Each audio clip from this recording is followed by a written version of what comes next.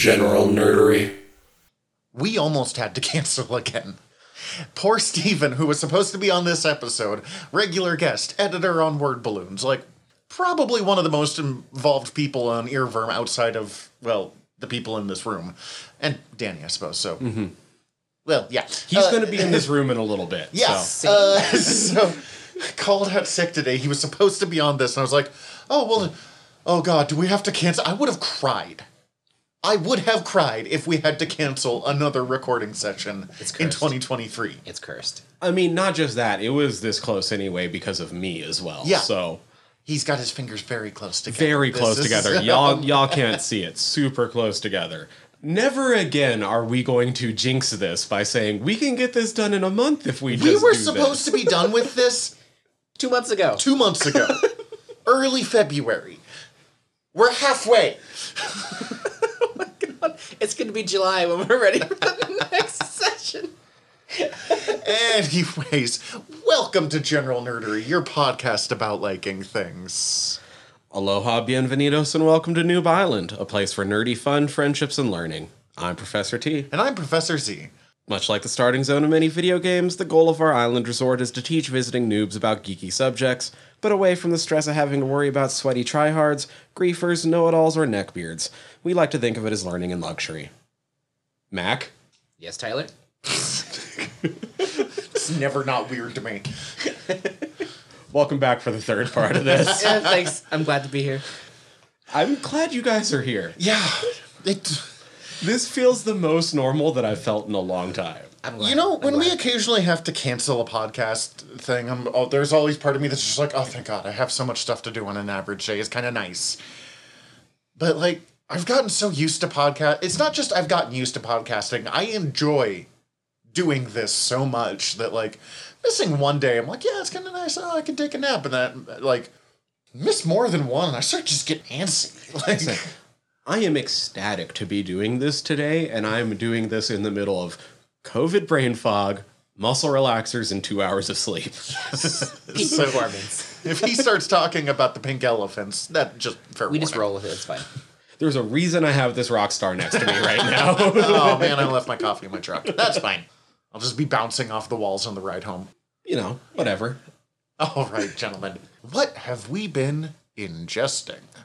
Tyler has mostly been ingesting muscle relaxers, but maybe some stuff with it. Honestly, saying that mostly, that's probably true considering how bad my appetite tanked for the past week, but... Yeah. It does make you sound like a crackhead when I say that way, but... What have I been ingesting? If you couldn't tell by what I had just said a couple minutes ago, I ended up with COVID again. And so I was watching a lot of things that I could fall asleep in the middle of while I was just laying there in my living room. So my ingesting has been rewatching A Mighty Wind twice in a row. Rewatched the first season of Shoresy maybe a total of 6 times. I was going to say, you told me 3 times back-to-back yesterday. So. And that's not counting the other days that I put it on. As well as rewatching both seasons of Reservoir Dogs twice, and I think an extra time onto the second season. And rewatched the first 3 seasons of Big Mouth. The new things were at a certain point I did have to start switching it up. Kind of? So I I want to make sure I get the names right. Let me pull this up real quick. Saying you watched most of the stuff that much is mostly like I slid in and out of consciousness. I mean, depending on the episode, I was still just right there. Like, that's fair enough. There's there's 2 episodes that are back to back in season 2 of Reservation Dogs that just tickle me pink, and so it was like, oh, it turns out I'm waking up right now. That final scene in Shoresy is still one of the best moments in television I've watched in a couple years. So I also started listening to 2 new podcasts, partially because of how much I was re-listening or rewatching Reservation Dogs. So I listened to all of the episodes of Native Film Talk that had to do with that, as well as all the episodes of the Real Indigenous podcast that had to do with it, as well as their episodes having to do with Rutherford Falls, Dark Winds, and Prey. Nice. I don't know Dark Winds. Dark Wind, I know I'd mentioned it that when I'd watched it We before. mentioned a lot of stuff. It's kind of a police procedural, kind of a procedural, it's a period piece. It's in the 70s on the Navajo reservation. This sounds vaguely familiar. Okay. With Zahn McClarnon starring, I can't remember the name of the actor that is the co-star, but he was Embry Call in the Twilight movies. And it's them trying to solve like a murder mystery, but it starts to get intertwined with some of the local mysticism and cosmology. Nice. Based off a book series by Tony Hillerman that came out way back in the day. That is... that's an interesting story all of its own. Now that I've listened to all those episodes, I can talk a lot about it, but I won't necessarily go into it now. The cool thing about it is it was basically... the book series were all written by a white guy who was kind of telling tales out of school. Like, some of the things he was bringing up in the novels and stuff were things that, like, the Native community were like, wait, who told this guy that? Hey, man, shut the up. But because of when they came out and the lack of representation at the time, they were also gigantic hits throughout the community, so everyone kind of knew them, even if it was slightly problematic. And so the TV show kind of rectifies that by taking those and stories and giving it to an all-native writer's room and being like, here's the backbone, but now do what you're going to do. Actually tell the story. Fix it. That's really interesting. That actually sounds... The show still has questionable parts, but it's overall a lot better. And Zahn McClarnon is, I want to see him in so much more things. So, that's awesome. Worth it. Nice. Also learned some really interesting things about, like, the Prey production off of one of the ones I was listening to. It's super interesting when you actually start delving into some of this stuff. I do need to sit down and watch Prey. It's so good. It's so good. Like, maybe the second best Predator movie? Maybe the first? After Predator 1, I assume? Yeah. See, I don't really care for Predator. Then, if you already don't care for Predator, you might think it's the best Predator movie. Easily. They do that good of a job with it. That's fair. So. It's really good. Basically, I have, in fact, been going super indigenous myself in all of my listening and watching recently. Okay. You've been kind of going that way for a little while. Not fully, but, like, leading that direction. Yeah, you like more. all my new stickers? Nice. Very nice. They're all indigenous, in case that's not clear, because, again, we are in an audio format while we're recording here. Don't ruin the magic. It's okay. Even podcasts that have been going for like 15 years, every once in a while they're like, oh, right, that's, you cannot see me. I understand. That's what I got. Nice. Oh, and a little bit of Elden Ring since they dropped the news about the DLC. Woo! Or some news about the DLC. Like, we're officially getting it. And an image that everyone's been obsessing over for the past week. I've seen so many red circles on that picture now at this point. I mean, so many red circles on that picture. But I mean, like, here's an Easter egg, kind of, okay. This means this. I'm like, no, it doesn't. This means this. No, it doesn't. I see one more person try to claim that that's America and not Mikola on torrent. I might throw something. Gonna uninstall the game. Welcome to the clickbait of the internet. Guess how many of those are on Screen Rant? All of them. And I say this as a person who has fallen for many Star Trek Screen Rant clickbait articles since Picard Season 3 came out. It's because I know what they're doing. Mm-hmm. Yep. It's a science. McAvoy, what about you? I, sadly, got into World of Warcraft for the first time in my life now.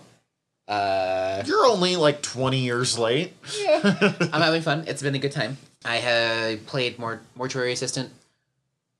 Really good horror game. I got through the first night. You're taking care of 3 dead bodies at night.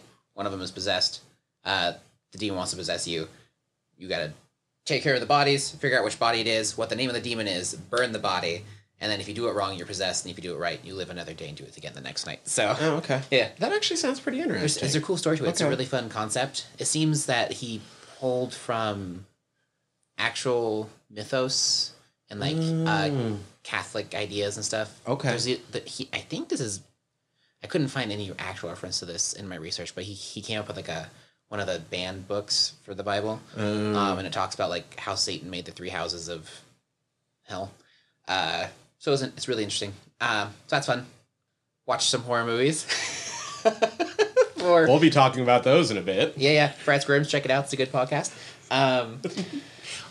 Everything you've said has made me be like, I will never in my life watch this movie.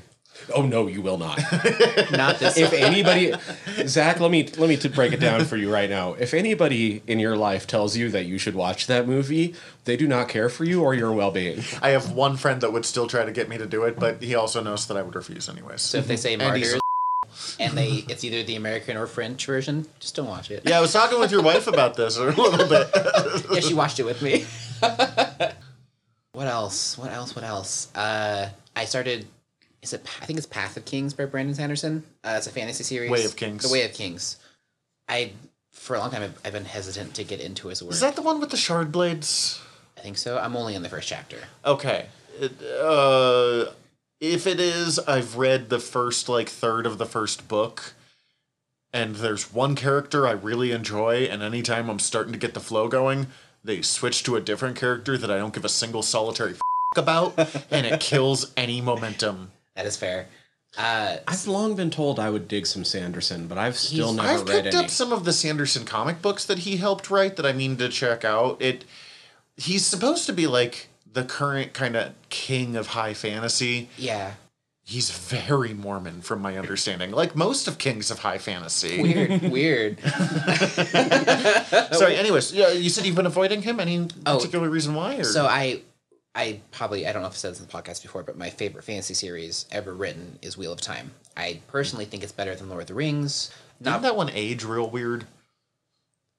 I've never read any Wheel of Time. Okay. I had a bunch of roommates that did. I've never read it either, so I'm It's just trying to really remember. good. I know things about it through I'm osmosis, also but not saying you're wrong. Conan the Barbarian is my favorite fantasy, so I'm not claiming moral high ground you're when fine. I say it aged weird. I was just trying to think of anything that would have aged weird. I don't. It doesn't matter. I don't.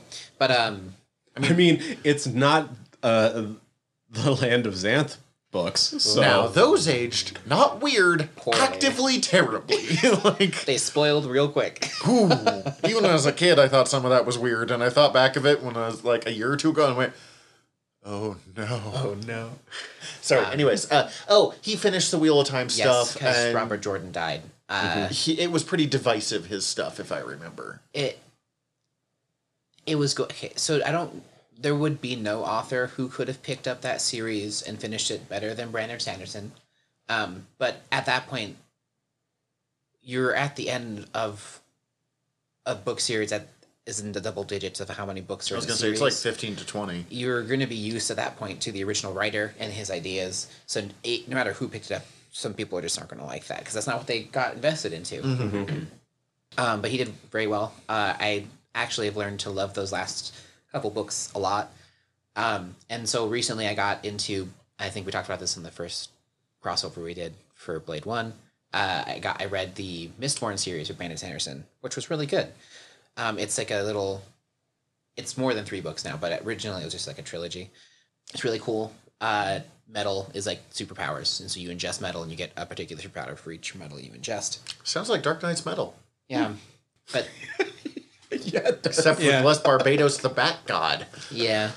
But then I liked it, and so I was like, well, I'm tired of listening to Dresden, so I'm going to try this instead. So now I'm trying his actual main series that people keep recommending to me. And so far I'm in chapter 1, it's really good. So yeah, that's what I've been ingesting. It's a guy on a battlefield that's very desperately looking after his people. Yeah, kind of. Yep, he's the only character I care about. I hear I need to try again. I hear it's supposed to be really good, so I'm kind of just... And I can do multiple story arcs, because Wheel of Time, dude. But It really just, like, again, if I'm being a little about this, it was people being like, it gets really good in the second or third book, and I'm like looking at this like 19-hour audiobook being like, I don't want to. oh, okay. Like, And I am a person who likes slower stuff. Like, I think the second Dune book, I love the first. we love Dune Messiah in this podcast. The first book is amazing. It got me into that genre, hands down. I love the second book more. It just is up my alley more. And not saying that the first, like, it's not better than the first book, but in my personal taste, it's something I enjoy more than the first book. No, I think I agree with you. I think Dune, just as a book, is easily the best book of the series. Hands down. But the interesting, wild shit of world building, you and I have talked about this a little bit, Tyler, really starts in Dune Messiah.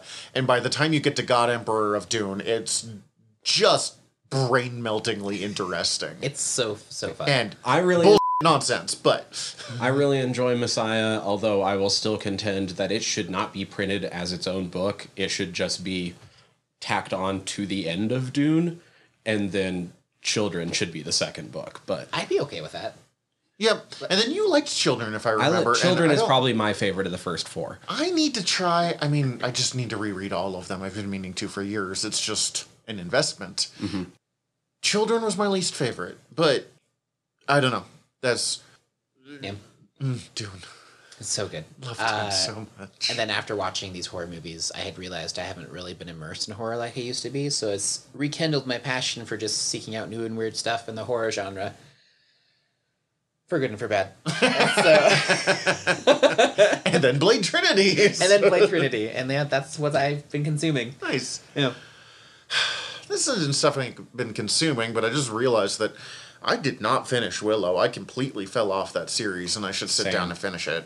It was good. I enjoyed it every time, but like the moment I broke the rhythm, I just didn't pick it up again. Weird. That show could not figure out what it wanted to be. That's the same thing I ran into. As soon as I broke the rhythm, I haven't been able to get back into it again, although that does remind me, I had mentioned it to you yesterday, which is why I forgot to bring it up right now. I finally watched She-Hulk. Yeah. Nice. I really enjoyed it. It's good. It's fun. It's not groundbreaking. And I feel like it gets in its own way a couple times. Like what? Just the pacing of it and stuff, that's and fair. the deciding, having, what is it, like an 8-episode season, and I think there was still like 2 episodes that felt like filler to me. Yeah, that's fair. But then, God, it picks up so much when Daredevil comes in, but not because Daredevil comes in. Although but that is cool. That is cool, but because Charlie Cox and Tatiana Maslany have great chemistry together. And they're aware of it too, which is part of Yeah. the fun. Like it's that line in the final episode of "I'm She-Hulk, I smash things," and sometimes Matt Murdock, and you're like, "Yeah, you do." And like She-Hulk's one of the few characters that probably won't fall into many of the pitfalls that Matt's other girlfriends have. Yeah, no, it's not perfect. I thought Jamila Jamil was a little bit underused. She should have Titania. been used more. But there wasn't a single episode where I was like, this is bad. But the moment Matt Murdock shows up, and I mean, it's the last like 3 episodes. 2 episodes? I don't even remember. 2 episodes. It outweighs everything that happened before to the point that I have to like struggle to remember what was going down. Other than Wongers. Wongers is great. Wong. There's a rumor basically after that Wong is getting a Strange Academy. Good. Yeah. I hope so. Wong has become one of my favorite characters He's awesome. in the MCU by Also, a long Strange shot. Academy is one of the best books Marvel's put out in years. We will be covering it on Newb Island. Yes. More stuff to hate. Yeah. No. No, in a good way. Like a strange. He's not even a major character in that. Good. Wong is You a... weird like, God, I'm not supposed to swear in this one. I've done such a bad job. We've done so much already. Oh my God. I love Strange. He's one of my favorite characters. But I love to also hate on him because he deserves it. And yet, for some reason, you like Dr. Druid. He's amazing. He's not. Wong is a better Sorcerer Supreme. Yeah. Than either character I just mentioned. He didn't die by a hailstorm, get caught on fire, and put in a dumpster. So, you know. Already Almost a just step up. taked my rock star. I gave Mac that comic book today, I like know, my copy of it, so he's just so brimming happy. with excitement. It's going on my bookshelf as soon as I get home, right in the front, next to Wheel of Time and Dune. I mean, I'm Problematic favorites, the shelf. I'm bummed Steven couldn't be here because of Dr. Druid reasons. So Next time. next time. Yeah. So I just also that the episode where during the end credits you get the little illustration of the dude's superhero sneaker collection. And there's like a Wolverine one. There was a bunch where I was like, "That's the thing. That's Wolvie. That's," and I was like, I remember a bunch of clickbait articles being like, "This proves," and I'm like, "Shut the f." "Yeah, I agree. Shut up," because it's obviously also all concept art that they're just like. They're just playing. This is She-Hulk. Yeah. But it was still amazing. I do appreciate that the final episode calls out how ridiculous like ending plot lines tend to be for Marvel stuff. I appreciated that intellectually, but the way it actually played out kind of made that the finale also a little bit boring to actually watch. I disagree, but I understand why. And I admit that I could be biased because I was watching this with my wife and she was just tickled pink about the whole thing. I enjoyed everything that was said about it. Like they were calling out this trope and that trope and why do they all have daddy issues and this and that. Like that was great and I loved hearing it. But at the same time, I'm like, this is the finale of your show and you just walked over into that room for a little bit and talked and then skipped over a bunch of stuff because you magically retconned it and now we're ending. That's fair. It only works because of She-Hulk's tendency to break the fourth wall. That's basically it. Let's see. I know I mentioned that we started the Star Trek Next Generation movies. We watched. Cece and I have just not had much free time lately. For whatever reason, we were like, we have time for one episode of one thing at night if we're not too worried about sleep. For the last, 3 weeks. But we did watch Star Trek Insurrection, which is the third of the 4 Star Trek Next Generation movies. And it's one of the ones that's, only First Contact is considered good of those 4. They're all fun. And honestly, Next Gen was not as good as I remember, and of the 3 that we've watched so far, the other 2 are better than I expected them to be. Yeah. Insurrection is a strange movie because it is tonally very, it's a very serious plotline switched with a bunch of, tonally odd jokes of all of the characters behaving kind of like lunatics.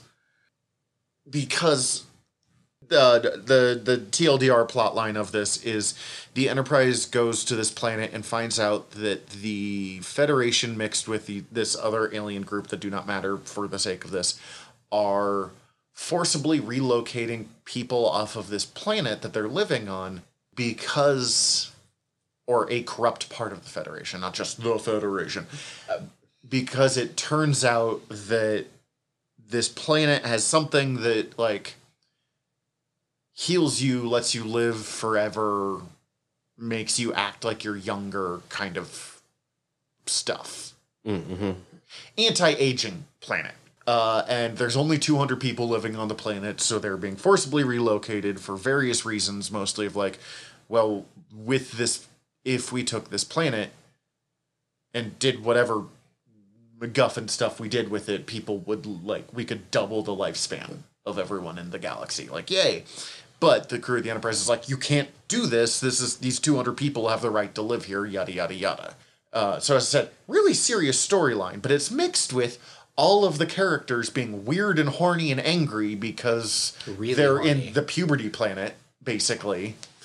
And there's running jokes of Worf is getting zits again for the first time in a long time, and also because he's a Klingon, the Klingon puberty is mostly just being pissed off. I could see that. Yeah, it's a Klingon. Yeah, shocking. Riker and Troy, who have been Oh my god, I want Klingon Big Mouth. Sorry. It would just be murder. And hardcore More sex. murder. Riker and All I Tro- can think of is what happened to Garrison Keillor. Sorry, that's a deep cut reference, but Oh no. I loved Garrison Keillor as a kid, but things got dark with him. Riker and Troy, who have had, like, unspoken chemistry or, like, talked about a lot but not acted on chemistry since the very first episode of Next Gen, Yeah. basically immediately get naked and happy. I wonder what his doppelganger thinks of that. also Lower Tom might Decks be crew. dead by that point. Probably right. Lower Decks crew needs to stop by Puberty Planet, They do not. but they should. I mean, yeah. It would actually be fun to see some Insurrection stuff after we saw some First Contact stuff. It's a really fun movie. It's just tonally bizarre from, like, standing up against the Federation to stop the forced relocation of people with some obvious, like, not direct Trail of Tears parallels, but any kind of, like, turns out forced relocation is bad. Who would have thought? With, like, horny jokes and bizarre. All of it was pretty good except for one scene where, like, Riker's, like, flying the Enterprise doing cool stuff, and then it's, like, time for one special move, and he activates some special computer thing, and literally a joystick, like, rises from the, like, floor, and he's piloting the entire Enterprise with a joystick and one, like, clicky red button, and it's clearly the joystick that you could buy at Best Buy for, like, $19.95 in 1995, like, The one that I was using to play X-Wing. yes. I think I owned this model of joystick. Like, and everything up until that point, I'm like, all right, this is over the top, but it's fun. And then just literally that happened. I just went, no, we're done. So, and let's see what else. A Kickstarter I backed arrived. It is a comic called Impossible Jones, which is written by a guy named Carl Kessel, who is probably best known. For his run. Shut up. Yes. Star Wars reference for those of you. But What are the Carl odds? Kessel is a comic book writer, probably best known for a heavily involved Superman run, included being involved in the strange Superman Blue era, where Superman gets electricity powers. Sweet. Don't worry about it. I'm not. And I know he, exactly what you're talking about. good costume, bad for Superman. Yes. Good costume, though. I'll agree. Wrote the first. Maybe a better Blue Marvel costume. Oh, that'd be a great Blue Marvel costume. Wrote the first Superboy series, and he wrote the first Harley Quinn solo series. Okay. Great series. Really kind of defined Harley Quinn as a character beyond the Joker for the first time. And he described it, Impossible Jones, as he woke up one morning and he's like, and I had two things. One, I knew exactly how I would write a Plastic Man series. And two, I really missed writing Harley Quinn that morning. All right. And so he combined those two things to create this character, Impossible Jones, who is a woman with kind of Plastic Man powers, so stretchy body transformation powers, a little more complicated than Plaz, but not as. And she is a thief who's given superhero powers, and people think she's a hero when they first meet her. So she goes, sure. Yeah, okay. Where's your wallet? Totally a superhero. And she will do stuff like capture the thing that's being stolen and turn it in for the finder's fee. But take that like 10% finder's fee. Mm-hmm. Or, you know, oh, she's fighting one of the ongoing villains is kind of another Harley Quinnish character named Holly Days, who is basically a Harley Quinn with a Christmas theme. Okay. She was a follower of Krampus. Yeah, it's goofy, but it's fun. And she'll stop Holly Days, but Holly Days just happens to get away. And, oh, Holly must have gotten away with the rare Fabergé egg or whatever. And then she, like, keeps it and pawns it off later on. So, like, she helps save the world, but the entire time she's looking for stuff she can steal. Okay. The whole time. You Like, gotta it's pay rent. I don't yeah, know. it's kind of an interesting, like, she's not good, but she's not evil by any stretch of the imagination. Like, it's neutral. It's a fine line to play on. That's cool. That's fun. Yeah, I really enjoy it. I know it is available on Amazon. I don't know how many places it's available. Like, I tend to try not to be like, I've read this thing that you absolutely cannot buy unless you back this one specific Kickstarter. But I don't think Impossible Jones is... It's not impossible to access, but it's not that easy either. Okay. And then finally, I have started a podcast called The Oldest Stories that tells the stories and the history of the ancient Sumerian people. Ooh. Okay. So, like, it covers through, the legend about the invention of writing. Ancient Sumerians called him Dagon. Yeah, we're gonna get into that, I promise you. But, like, it covers, like, Gilgamesh and the literal rise of civilization in the Levant and the Sumerian period and the rise of the Akkadian Empire and the Neo-Sumerian period. And I stopped listening after that, though I'm gonna come back to it because I got kind of sad because at the end of the Earth 3 period, the first civilization on Earth no longer matters as a people. Like, ancient Near East civilizations will continue for another 2,000 years, up through the Achaemenid Persian Empire. But the Sumerians, the founders of the first cities, the creators of the first known form of writing, are done after that. And, like, the stuff that's coming up is still really cool, but I just got kind of sad. That's fair. Like... That's fair. 4,000 years of civilization, predating writing, predating pants! Predating most anything. Just done. And I was like, oh. I'm going to go listen to my murder podcast now.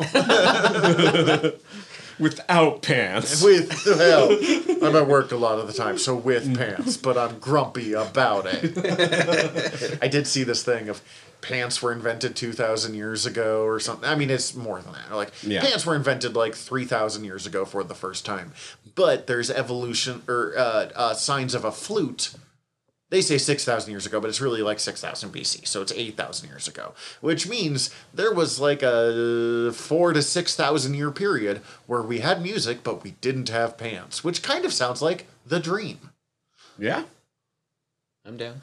Mostly because for a lot of that period, we were wearing animal skins, and it's a lot easier just to make a skirt. It's true. Wraps and stuff. Pants are a pain in the butt. They really are. As someone who sometimes wears a kilt. I mean, I made a couple of skirts, and at first I was like, I'm just battling toxic masculinity, and I don't know if I really want these. And, like, they're the only thing I wear on my days off pretty much anymore. Like... I don't blame you. I need to get more kilts. They're so comfortable. I do need a, like, proper kilt. We have a couple of trailers. Not much to say on most of them. They're kind of mood trailers more than anything else. Right, let's, Ted Lasso, I guess, to start. Ted Lasso? Looks, I mean... I trust Ted Lasso. I trust Ted Lasso. It was more of a mood trailer than anything. I suppose the ongoing theme was something... throughout the trailer was something we kind of knew what was going to happen anyway, where it's going to be... the rivalry between Nate and Ted. That Ted does not seem to be feeling at all. Right, well, not just the rivalry, but probably the redemption arc that they're going to try to... There's still the ongoing debate. Cece thinks he's almost going to get it redeemed and then die. And I'm like, well, that feels out of line for Ted Lasso, but... maybe.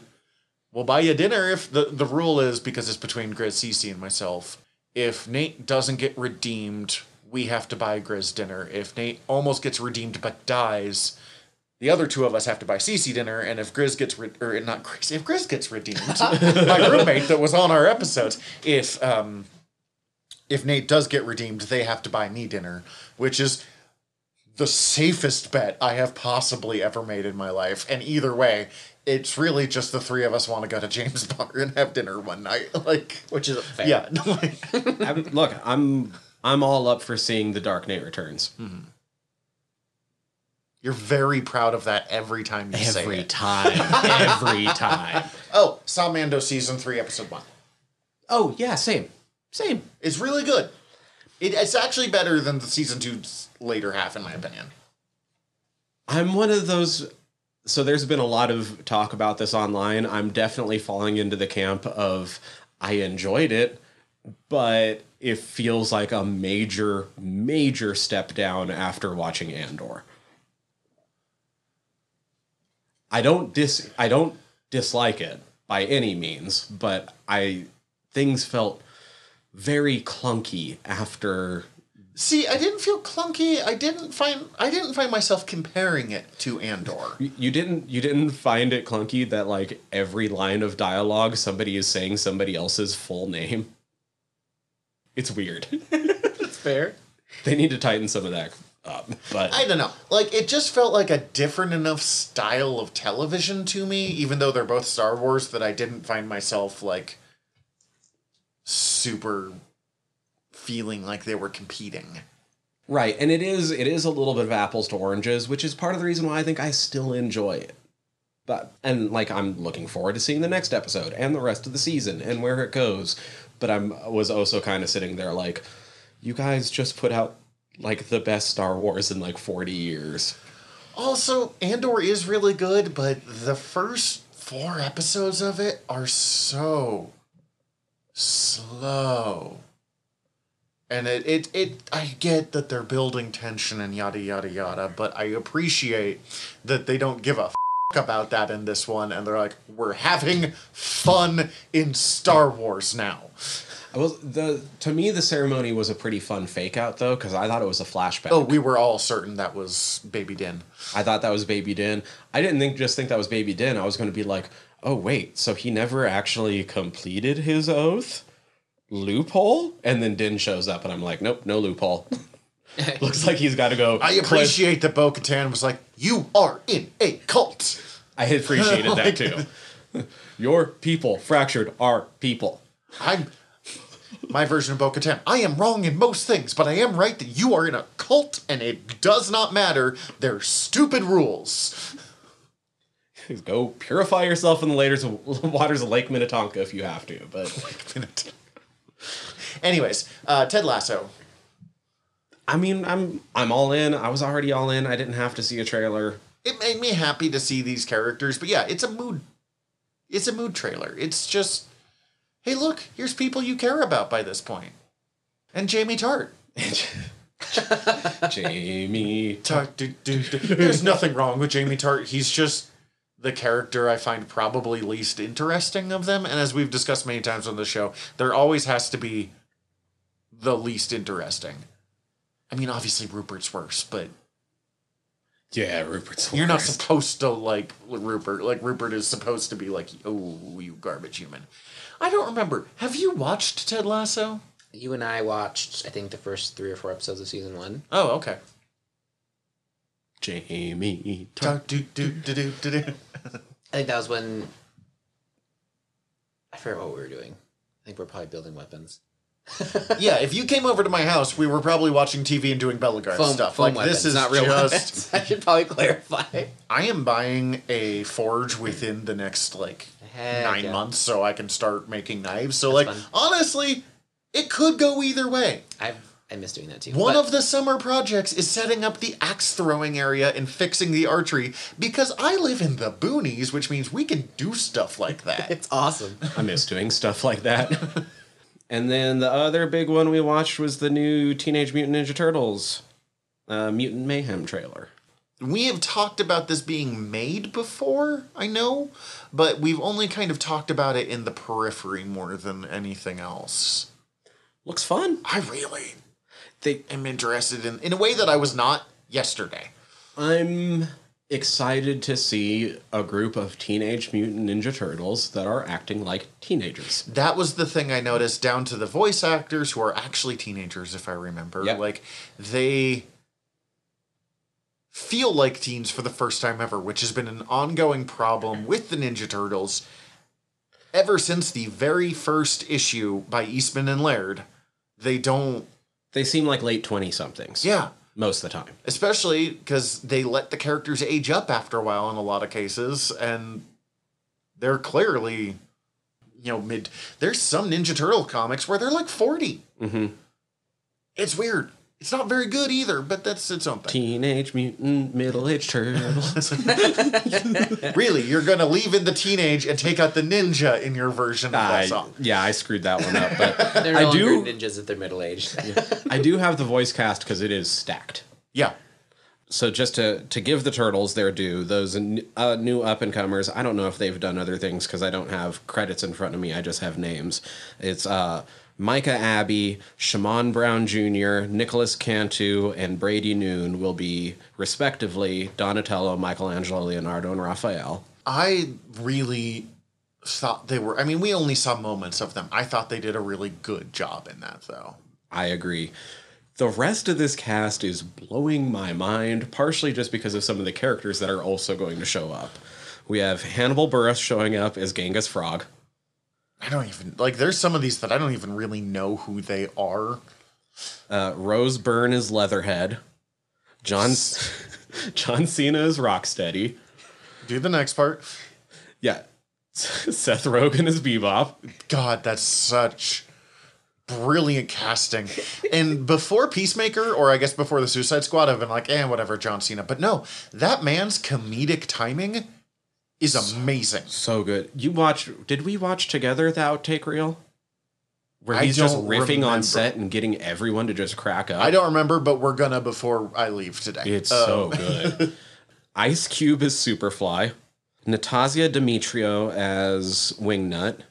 Ao Adibri is April O'Neil, which I love Ao. She is on Big Mouth since we brought it up earlier. I don't know Ao, but she was good in the 2 lines she got in the trailer. Giancarlo Esposito is Baxter Stockman. It is the most brilliant casting I've seen in a long time. I had the toy of this character, so I'm super excited to see Post Malone as Ray Fillet. Heck yeah. I don't remember Ray Fillet. I remember reading through the list and being like, good actor. Post Malone. Really? Good for him.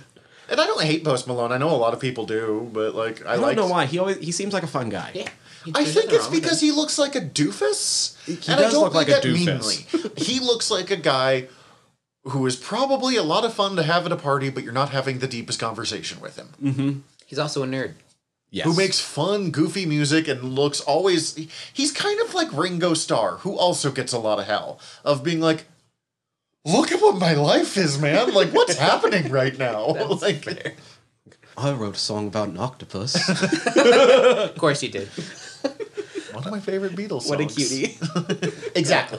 That's it. Paul Rudd is Mondo Gecko. Maya Rudolph as Cynthia Utrom? I don't know that character. Ultron? I assume it's going to have something to do with the Ultrons, who are the brain people like Krang. Mm-hmm. And, I was about to say but I think I just went through it all, so... Isn't Jackie Chan like... Oh, Jackie Chan as Splinter. Yeah. And we don't see any sign of Shredder in this or anything. I didn't see anything. I didn't see anything. It sounds like they're going with more of the mutants side as opposed to Shredder or the Ultrons. If it does well, then they could do a sequel with Shredder. That'd be great. We don't need to rush into Shredder. We see Shredder like every time. Exactly. I'm fine if we don't see him this time. Part of the reason of that is because the Ultrons are not very exciting. As fun as Krang is as a toy. I mean, you could just do the dynamics of the team for the first movie because they're so young. Just learning how to be a team with some no-name bad guy. Exactly. That's what I think it's a pretty smart move. The animation style is very across the Spider-Verse, it's very Spider-Verse stylized. Yeah, it's very close. I don't know how to describe the differences. There's definitely differences, but it's in that vein in a big bad way.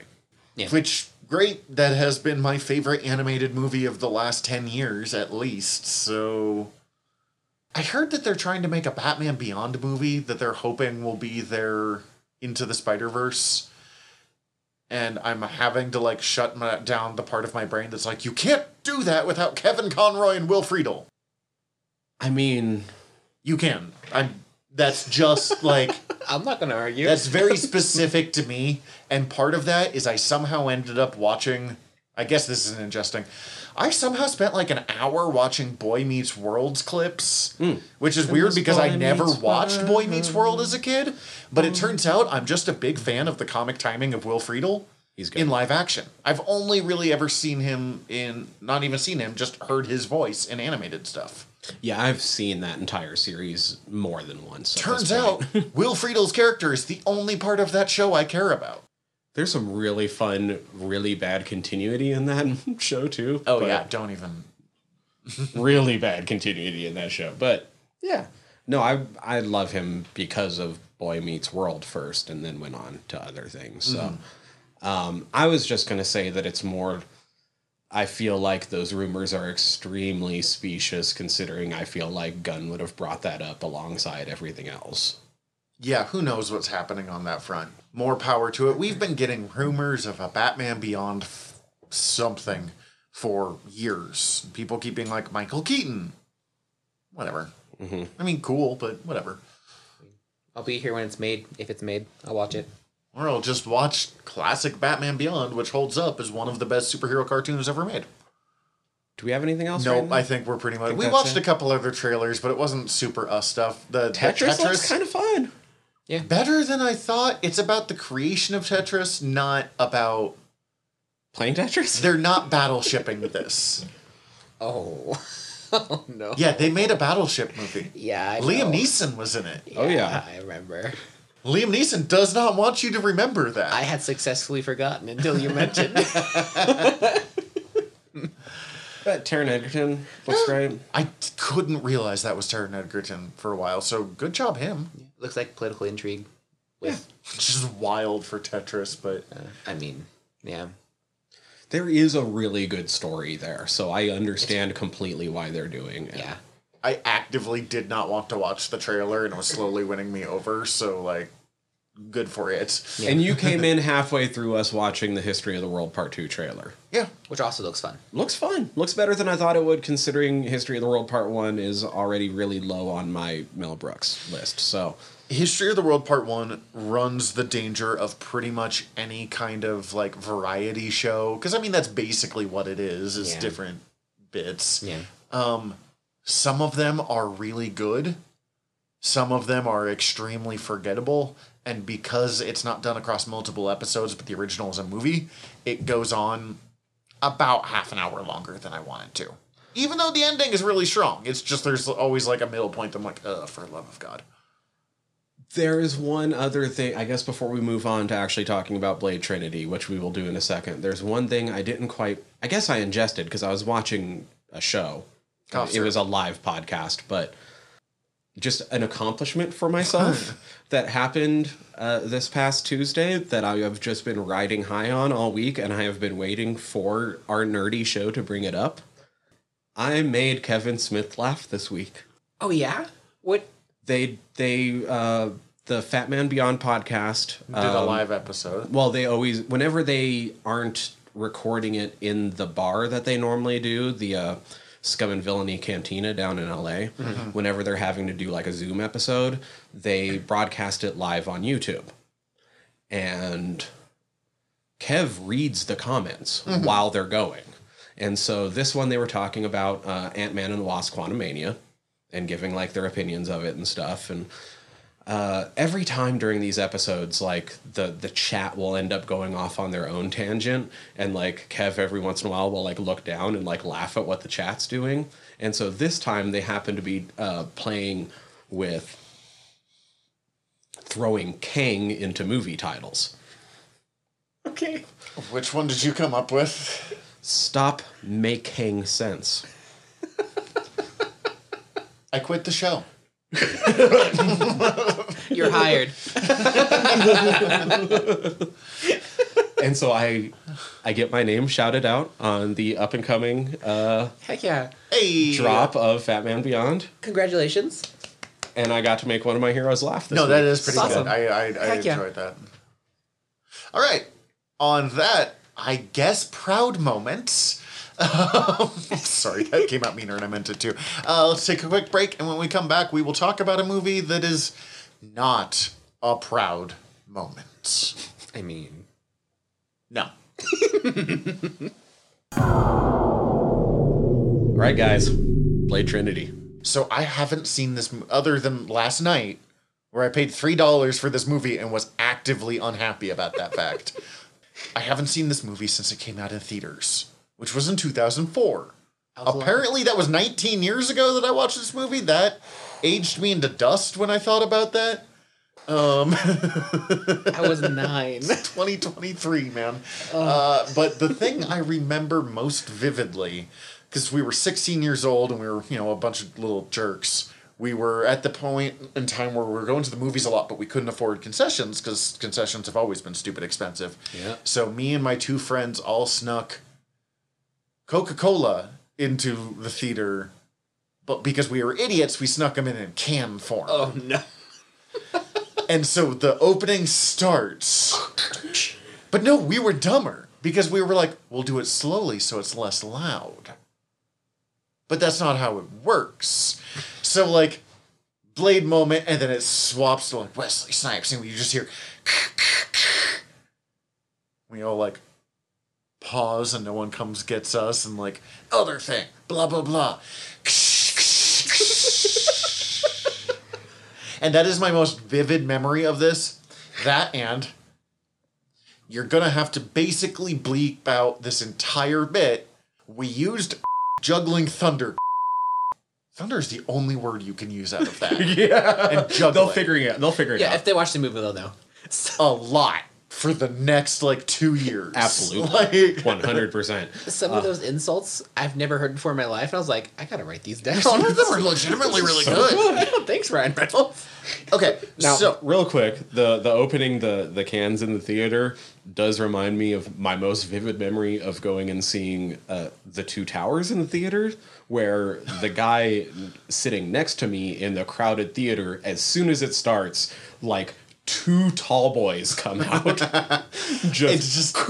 The fact that we couldn't even do it in, not only did we do it in the longest way possible, we couldn't do it simultaneously, so it was straight up...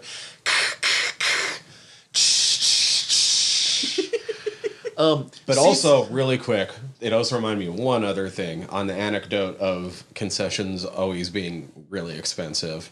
This is the thing that makes me sound way, way older than I actually am, and it's more due to the fact that I grew up going to an extremely small town theater where we would get movies 3 months late. The concessions weren't as expensive? I used to be able to go to a movie, get a medium soda, and a large popcorn when I was a child for $5. You can't even get a medium soda for $5 anymore.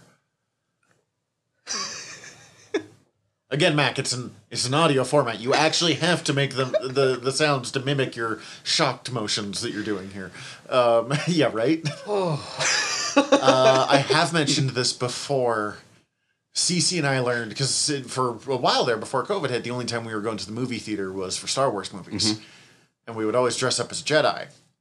But part of the reason why is we learned that if you bought box wine, took the bag out of the box, you can hide it extremely well in the Jedi robes. And we'd get wine drunk and watch Star Wars movies in the theaters. That's amazing. It's a great time. Yeah. Now we just bought the giant projector screen that is 8 feet wide and have a semi-decent... I mean, we're going to get better speakers, but semi-decent speakers. And it's not the same as watching it on a full screen, whatever, but it's... a lot closer than you were before. God, it's cool. God, it's so nice. That's awesome.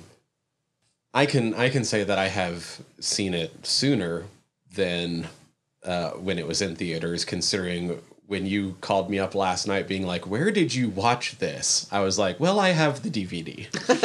That's the other thing that almost messed us up. I've been putting off watching this movie until I was sure we were recording. Because... Sure. We were...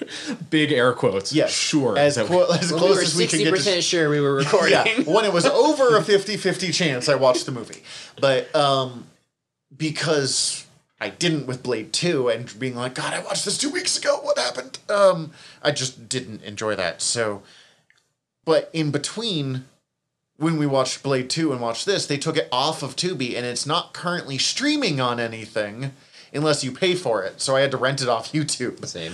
And didn't know that at first. So when at first I was like calling up Tyler being like, where are you watching this? And they're like, I have it on DVD. It's like, if I can't find this tonight, you two are just doing the episode without me. We're done with this. Like, We're cutting it. and then I found it. And I enjoyed it more than I expected I would. Same. I think here's what happened. When I went in at 16, and Blade 2 was like my favorite movie of all time at that point because little edgelord in 2004, I thought Blade Trinity was going to be awesome, and I tried to force it to be awesome, and it just didn't work. Because it's not. It is objectively not a good movie. But when I went in going like, this is a bad movie, just find things that you like about it. I successfully found a bunch of things that I enjoyed about it. Good. We will make fun of a lot of stuff, All of including but not limited to Dominic Purcell in the worst role I have ever seen him do. Yeah. Honestly, though, I haven't seen him in much things outside. Yeah, it's basically this and Heatwave and Legends, but I really like him as Heatwave, so, you know. He's supposed to be really good in Prison Break, but I never watched I Prison didn't really Break. care about Prison Break. Like him and Wentworth Miller. Wentworth Miller are supposed to be the saving graces, really, of Prison Break. But Well, they're the main two characters, so I would hope so. and honestly, Wentworth Miller was so good as Captain Cold that like I'm kind of now debating going back and watching Prison Break just to watch those. Well, two. and he did quit being Captain Cold to go back to Prison Break. And various other reasons of stuff going on in his life. But Anyways. we have mentioned some of the cast. Should I just round it out real quick? Yeah, Because I because have it's it a in front of weirdly me. star-studded cast. Wesley Snipes, of course, is back as Blade. Didn't want to be. You can tell. Chris Christopherson back as Whistler. Not sure why, but we'll get into that. He had a whole 5 minutes. Jessica Biel as Abigail Whistler. Spoilers. Ooh. Did we mention that we're doing spoilers? We're doing spoilers. Spoiler alert. Ryan came out Reynolds 19. as Hannibal King. I was thinking about... For some reason, I thought he was playing Frank Drake. Either way, he's about as far from either character as possible. We did read something with Hannibal King. We read the Vampiric Versus. Yes. Or Montesai Formula. Yes. Either one. We've come across him a few times, and none of those instances was he this. No. Ryan Reynolds proved in this movie that he could play Ryan Reynolds really well. Hey, Ryan but Reynolds. this was the first time he played Ryan Reynolds in an action movie. I was looking this up. Before this, he'd done a few small things, but it was like... It was like Two Guys, a Girl in a Pizza Place. And Van Wilder the year Yeah. before. Which I loved Van Wilder, but I'm pretty sure I can never watch that movie again if I want any affectionate feeling towards it. We already mentioned Dominic Purcell as Dracula, or Sex comedy from 2003. Like, Sweet. or Drake in the modern day. we will get into how angry I am about everything involved in that. Parker Posey as Danica Talos. Callum Keith Rennie as Asher Talos, who I completely forgot was in this movie. He has a big part in Battlestar Galactica. He's one of the other forgettable vampires. Yeah. Okay. The brother, right? Yeah, he's the... The other dog guy. Yeah. Vampirize the Pomeranian? Yeah. The blonde white guy that isn't Triple H. Yep, that's the one. Okay, we're on the same place. Triple H is Jarko Grimwood. Speaking of which. His name is Jarko Grimwood? Jarko Grimwood. You know, he's probably the most character in that movie. I'm Oh not my gonna lie. god. You broke my hand! Everything about this movie. Natasha Lyonne as Summerfield. Haley Page as Zoe. Mark Berry as Chief Martin Freed. John Michael Higgins as Dr. Edgar Vance, which that also blew my mind. Completely forgot he was in it.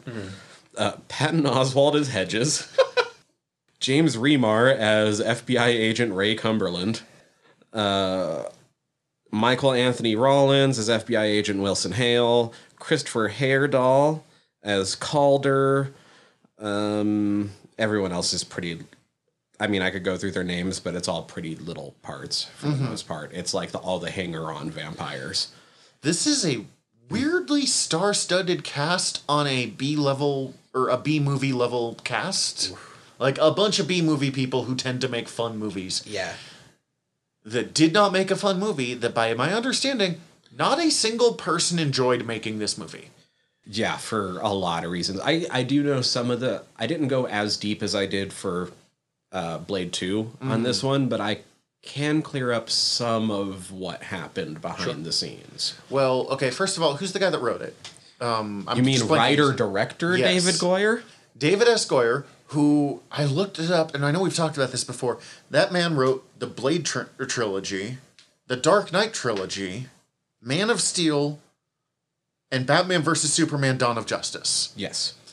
I believe he was also the one who at one point was quoted in the entertainment rags as saying, you shouldn't throw the Martian part onto Martian Manhunter, and was also the one that said She-Hulk should hook up with Hulk. Yeah, wasn't it like basically she's like a green porn star or something? Something like yeah, that. he said some weird but Okay. yeah, for real. I just am blown away that you can do Batman Begins and The Dark Knight, which are the two best Batman movies. Really good. Honestly, then Dawn of Justice. Like, how did you just veer that hard? Here's the thing.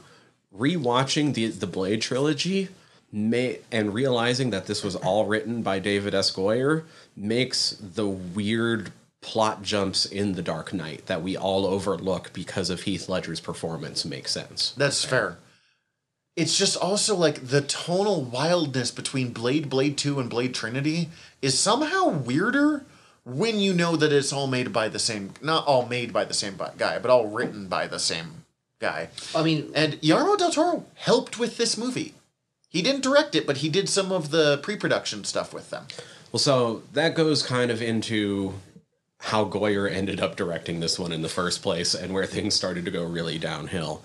Originally, Guillermo was signed on or was going to direct, and then that's when he got the for sure that he was going to be the director on Hellboy.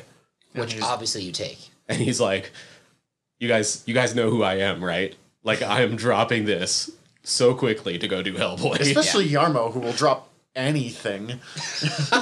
That man will sign up for 80 projects and make 2 of them. Yes.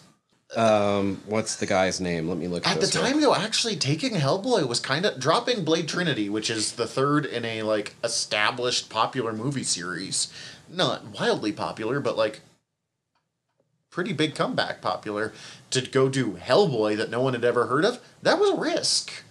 It was a risk that paid off. Hellboy's one of my all-time favorite superhero movies. I'd also imagine he didn't, from what we discussed about the second movie, he probably didn't really enjoy making it as much as he could have, and so he's probably like, a new movie where I can do my own thing, or I'm stuck on this. I'm just gonna because he has a lot more say over what happened with Hellboy. Yeah, so it's just, I'm just going to take that to be more fun for me. Rather than being like, I have to adapt another one of this man's scripts. Yeah. He seems to like Goyer, though. Like, from what I can tell, they're at least friendly with each other. I mean, he helped out with stuff, and He definitely seems friendly with him. He does, from the commentary, he does commend Goyer's pacing, because he does point out in the commentary of Blade 2, he's like, if I would have had my way with this movie, it would have had half as many action sequences and would have been an entire hour longer. Which is why I like his filming. But yeah, I mean, Blade 2 was 4 action movies with half a plot. We've talked about it. We don't need to go into it. No, we're good. again. You can listen to our other episode. After Del Toro dropped out, I wanted to make sure I got his name right. The German director, Oliver Hirschbiegel, love Germans so much. Wanted to direct this movie so badly that he was trying to get out of his contract to direct the movie Downfall. What? I don't know the movie. The acclaimed World War II drama Downfall. Is that the one with Hitler yelling in the bunker? Oh my god! That guy tried to get out of his contract of doing that to do this, and has subsequently been like, I regret trying to get out of that movie. Yeah, that's like Will Smith turning down The Matrix to do Wild Wild West. Look how that turned out. That's when they were... I think this was one of those ones where they already had kind of a release date planned out, so they kind of had to be like, well, if we're not getting him, we have to get somebody to direct. Let's go! And so Goyer stepped into that position. He'd never directed before at that point. Or if he did, it was like one movie. He originally, the Abigail Whistler part was supposed to be Rachel Van Helsing. Interesting. But then he heard about the movie Van Helsing. And decided not to do that. That makes sense. That timing is poor. It was a weird time for movies. Yeah. They almost crossed over with the Underworld franchise. It couldn't have gotten any worse. It was planned, and then Marvel got the rights back. I'm sorry, that's not important. And then, let's see. Colin Farrell actually turned down the role of Hannibal King. That's fair. He had done Daredevil not long before this, so I think he was a little... Done. And I don't know why he didn't end up being in the part, but Jarko Grimwood, instead of being played by Triple H, was supposed to be played by a different wrestler, Edge, whose gimmick was based off of the first Blade movie. Edge, when he appeared in the WWF, as it was at the time, it was pre-WWE. Before the Worldwide Conservation Foundation or something like that? Was one of the members of Gangrel's brood, and their whole thing was like they were all vampires and stuff. So Edge, Blade. So it was supposed to be stunt casting. Like, this guy got famous because of Blade, so we're going to put him in Blade. And then he didn't end up being in it, and so they grabbed Triple H instead. Who apparently Goyer didn't want originally, but met him and was like, oh, he's kind of funny and self-effacing. I'm going to make his role bigger. But once Goyer was in charge of things... And, Wesley Snipes threw a hissy fit to end all hissy fits. Not just Snipes. Snipes and Christopherson both hated the production of this movie. They both hated the script and thought it was a very thinly veiled attempt to slowly write them out so that they could make their own Bladeverse using the characters of Hannibal King and Abigail Whistler. There was definitely potential interest in expanding into a movie of those two, so that... Plus, I can't remember how it all ended up working out. I'm pretty sure because there was 2 different rounds of lawsuits where Wesley actually ended up suing New Line Cinema, and then they they sued him as well. But he didn't want Goyer to direct, and he was actually supposed to have a say in that due to the way his contract was laid out and the fact that he was one of the producers. So when they sort of overruled him to sort of make this movie happen and then underwrote his part and like were kind of like writing out him and this guy that he's become good friends with over the course of production, he suddenly kind of just went and hung out in his trailer the entire time with just rolling clouds of weed smoke billowing out. Would just call Goyer a racist, just like passing him in the hallway. And at a certain point in production, started only communicating with him through Post-it notes that he would actually sign as Blade. Also, I'm pretty sure I heard that he repeatedly kept calling Ryan Reynolds Cracker. Ryan Reynolds Cracker, yeah. It's whatever, but... Okay, so, like, I understand he was getting kind of screwed by this production, but also he was such a giant man baby taking it out on everyone who did not deserve it that I don't have much sympathy for. No, I don't either. He probably didn't have to be that big of a diva about it, but also, like, I kind of get it because he is, and at that point was very much Blade. Yes. Also, 3 years later, he went to prison for tax evasion, and he tried the sovereign citizen defense. I didn't know that. I found that out last night, which is like, you can't tax an individual of the... I can't explain sovereign citizenship because it doesn't... Neither can make they. sense. Yeah. It is... I'm not beholden to your rules, and your rules say so. Yeah. Basically, yeah. Anyways, I'm going to call the police when I need them. I'm going to take over the Malakir Wildlife Refuge. Stop sending us dildos. No. You got sent so many dildos. We're way off topic. But here's the funny part. In my opinion, and I remember laughing the first time I ever saw this, I thought one of the funnier lines that Ryan Reynolds has in this movie, when they're all on the roof and they have the little exchange and Blade sort of walks off from him and Abigail, and he turns to Abigail and he's like, he hates me, doesn't he? Yeah. And he did.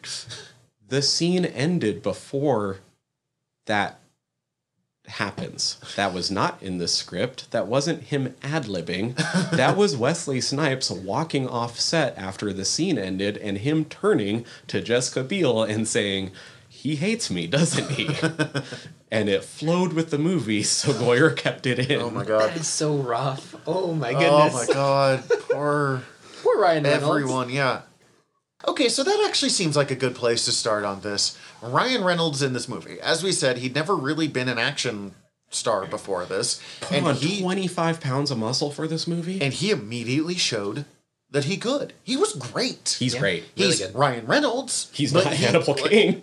Yes, No. but he defined what Ryan Reynolds as an action star could be. And we described it before as he was auditioning for Deadpool. No. He found out who Deadpool was making this movie. Right. Because someone was like, you would be great as Deadpool. And he's like, I don't really... And they handed him Cable and Deadpool 2, in which Deadpool describes himself as Ryan Reynolds mixed with like a meat grinder or something like that. And Reynolds laughed and was like, I would be great at this. And that's why the Deadpool movie exists. Here we are. Absolutely. This movie came out around the time period that I was really actually starting to pay attention to entertainment news more. Mm-hmm. And it was right after this movie dropped that you first started hearing the rumors of like, Ryan Reynolds is Deadpool. And everyone would be like, Ryan Reynolds, that guy from Two Guys, a Girl, and the Pizza Place. And I would be like, have you not seen Blade Trinity? He is going to be the perfect Deadpool. I am 100% behind this. It was, well, this wasn't a big movie. And I mean, like, it was kind of a B-movie action. Like, superheroes were not the tent poles that we think of them today. Yeah. This is the movie that proved that he had star power in a way that we didn't know before, because there have been plenty of actors that did some sitcoms and then did a raunchy sex comedy and then... That's it. Fizzled out. Even good ones. Even, I mean, Freddie Prinze Jr. had a nice run, but he kind of did those two things. And, I mean, he's had a career ever since, but he didn't maintain the star power that, like, Ryan Reynolds did. Yeah. And still does. Yeah, still does. Yeah. I mean, he's been in movies this year that were big-name movies that were mostly... And he runs that phone company, too, or helps run it. Mint Mobile. And he uses... I didn't know he helped run it. And Aviation Gin. Yep. Like That one I knew. And actually, I forgot to even bring it up. Football? I was going to say, when we were watching the Ted Lasso trailer, I was like, this makes me also wish that the next season of Wrexham was starting soon, which I think it's supposed to, but... And he played Detective Pikachu. Yes. Yeah. Which is great. I did not expect good things of, and then really enjoyed every moment of that movie. It's a good movie. Bulbasaur Herd. Bulbasaur Herd, and actually proving how terrifying Mr. Mime is as a human being. Mr. Mime is the worst. We did a whole episode on this, and it was mostly Steven and I yelling at Mr. Mime. I still say Lickitung and Psyduck are the worst, but... Gengar looks amazing. That's my favorite Pokemon, by the by. Gengar and Hypno. Oh, so good. But Mr. Mime is terrifying. Yes, he's a psychopath. Anyways. I am curious, what are all the things that you ended up liking? Have we even done the plot of the movie yet? Oh, vampires want to get Dracula so Dracula can do Dracula things. Dracula dies. The end. Theoretically, all vampires die, but they're automatically setting it up for future... I think in the immediate area is what that lady said. But it was supposed to, like... spread. But obviously it didn't work, because at the very end of the movie, it's like, the war is still continuing. Yeah, but there was also the implication that one day Blade was going to, like... The third fail. And, yeah, exactly. No, it's just whatever. Yeah. I mean... The alternate ending, he kind of lives because he vamps out on some doctors at the end. That's what it's implied, yeah. Okay. And then rides off presumably to continue his hunt, but it seems like it's a much darker, not held in check Blade. I was definitely watching being like, I don't believe in suicide, but man, like, if really all is keeping vampires from coming back, Blade would not have a problem at all. Just... killing himself. Yeah. Mm-hmm. Don't do that, by the way. Just PSA. Right. It's never the option. But, I mean, Hannibal King, as much as we ignore Hannibal King. I liked Whistler's daughter more, Abigail Whistler, more in this one than I did the first time I saw her, but... Another on-set thing. Whistler's daughter. Mm-hmm. This is fun. At the end, towards the end, when she shoots the arrow at Dracula, mm-hmm. and you kind of have, like, the straight-on shot of, like, the arrow sort of coming at the camera. Did she actually shoot the camera? Oh, yeah. Went right through the lens of a $300,000 camera. Oh. Well, don't put that in front of an archery range, man. Like, it's amazing. There was like a plexiglass sheet above the lens that she was supposed to be aiming at, and just full on bullseyed straight through the lens. Heck yeah. That's amazing. It is incredible. She has terrible form. Better than Hawkeye, though. Better than Hawkeye. Hawkeye has the worst form I've ever seen. Okay, so, like, I know we've covered this in the podcast. My wife is a big bow hunter. She has ruined me for archery on set. That said, Abigail Whistler's shots would be a lot better if she would stop flicking her frickin' hand so hard every time. You're supposed to just, like, let go. Loosely let go of your fingers. Like, literally, it's basically just, like, stop holding it in and let it go as opposed to, like, actively letting go. And then you follow through, you don't move, because then the shaft of the arrow is still traveling across the bow. I did find it funny. There were a couple of points of, one, she starts shooting with the bow and then it's showing it either going faster or stronger, or I don't remember what, but didn't show any sign of, like, changing stuff or even her, like, upping the pressure, so it didn't make any sense. And then going up to, like, 20 miles. It shows her thing afterwards. And apparently Abigail Whistler, for a vampire hunter who specializes in archery, has no concept of what grouping is. Because you want, at the end of your archery thing, for all of your arrows to be as close as possible to each other to the center target. And she's just shooting all over that thing. Because if you want the most accurate thing, you aim for the smallest thing possible. Like when I'm aiming on a target, I will pick one black dot on it. And I very rarely hit the black dot, but I can get a grouping within that area as opposed to, like, I'm going to aim for the torso. Anywhere on the torso's fine. And then you end up, like, wildly separated. Making fun of the Night Stalkers was fun. I don't know, like, I feel like this movie was two good movies that got turned into one terrible movie. Interesting you say that thing about the two movies. The opening car chase was supposed to be the opening to Blade 2. Guillermo hated it and how it ran straight into a second thing and cut it. Which is why they never use that weapon that he uses at the end of the chase again in the entire movie. What is the weapon? I don't even remember. He had that, like, knife on the... Oh, the string? On the string. Oh, that was super cool. And then he goes back to Whistler, and he's like, this worked really well. And then he doesn't use it for the rest of the movie. That's because that was supposed to be in the movie before and was cut. I did like the shotgun that was shooting stakes out of it, though. That was pretty cool. That was cool. Just loading stakes into a double-layer shotgun and then popping people. I wanted to tell Whistler, you do realize there are other guns than shotguns, though, right? Because he just hid, like, 10 shotguns in his area. Well, if he's not using shotguns, he's blowing himself up, so... I kind of headcanoned it as, like, this is the closest we had at the time to somebody using the Hellfire shotgun. Yeah. No, the stuff that I liked is, I mean, just the Blade stuff. It's less good Blade. Like, I enjoy... I cannot remember a single actor's name. The main guy. Wesley Snipes? Wesley Snipes, yes. This is where my brain is. You have the COVID brain and the muscle relaxers, and somehow it's affecting me instead. Wesley Snipes as Blade is always fun. Yes. He's just... even when he's not trying or caring or being fun to anyone around him... You were going to disagree with me here, clearly. I actively didn't like a lot of the scenes he was in this movie. I could feel, like, the lack of, like, energy, because in the other two movies, you can tell you felt the lack of energy from Wesley Snipes on Blade Trinity? Yeah, weird. Like the way he delivered lines was, like, so, like... Yeah, no, he was phoning it in. I just like Wesley Snipes' Blade enough that I still enjoyed him phoning it in. That's fair. I am not, by any stretch of the imagination, claiming that it was quality product. The most energy I saw him give in the movie was when he was talking to the police officer, and they're like, "They'll kill me if I tell you." And he's like, "Motherfucker, I'll kill you." I'll just enjoy it more. And that was like the most energy he had in the whole movie. That and when he was making fun of the Night Stalkers. So last episode, I brought up and explained the whole concept of fake shemps and, using stand-ins and stuff. I chose to do it with that movie because it sounded like he wanted to be there for that movie. Yeah. This movie, unless it's a close-up, it's not Wesley Snipes. Yeah. And I obviously, we know why. Yeah. From the creation of the movie. But, like... Legitimately, 80% of him in this movie is his stunt double. I had fun watching it, but when I was thinking through it, a lot of the fight scenes, I didn't know why they were actually fighting.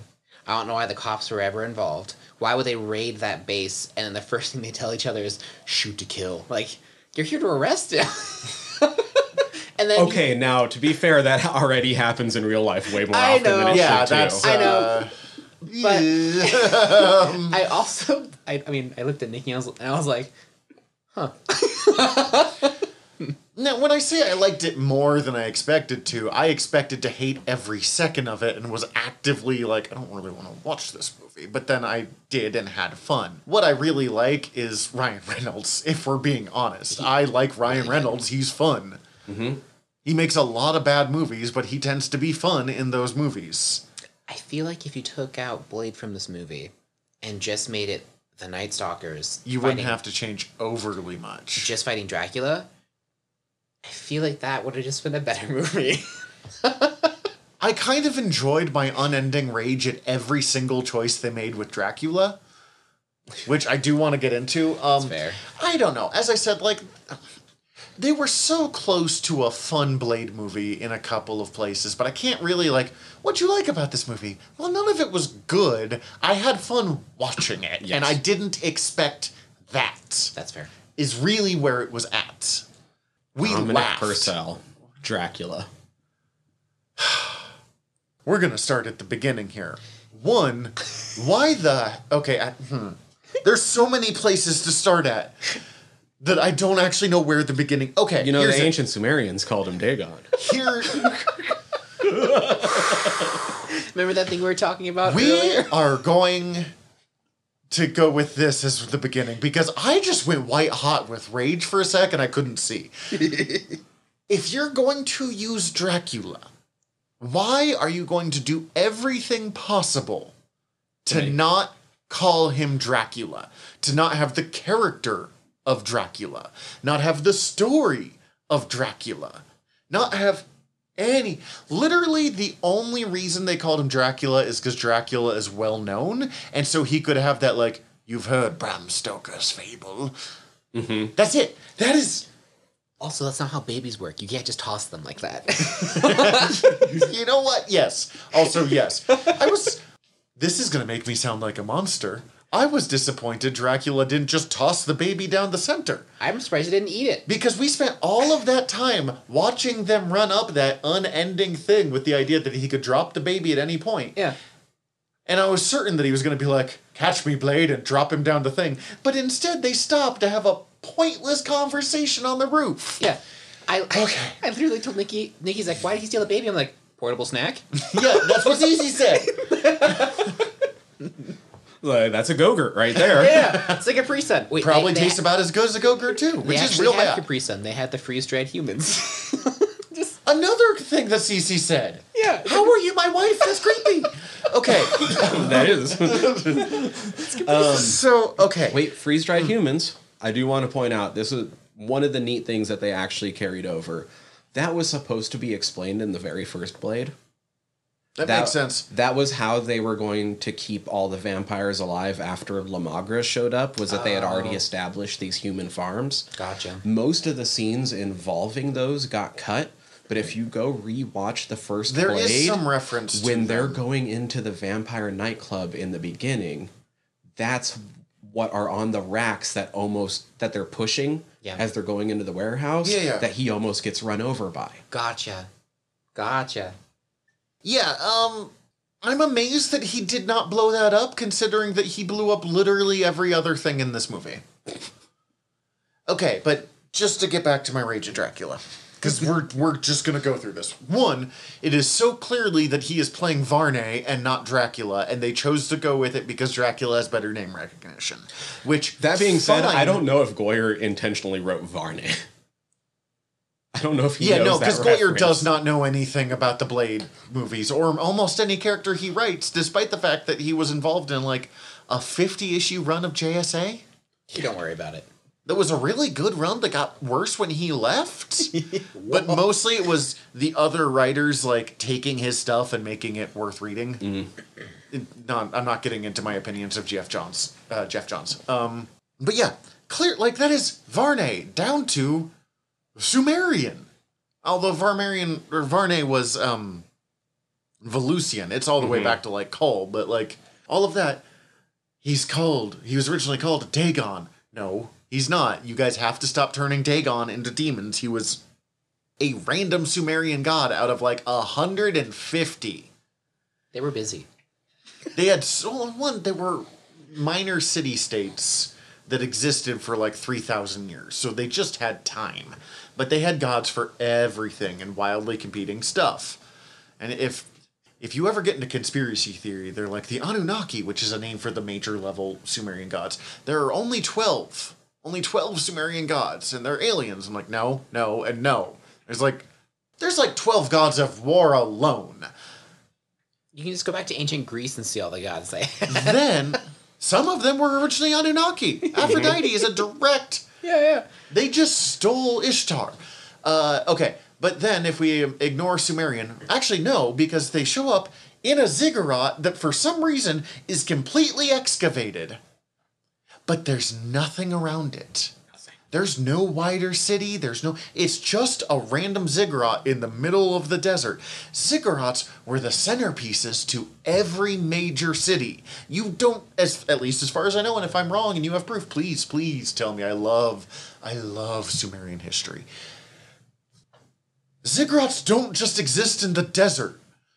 Yeah, that would be like putting a major cathedral, and I mean like the one that burned down in Paris a couple of years ago. Notre Dame. That'd be like putting Notre Dame in the middle of nowhere. In the middle, like in the Florida swamps. Like that's like it'd probably do well there.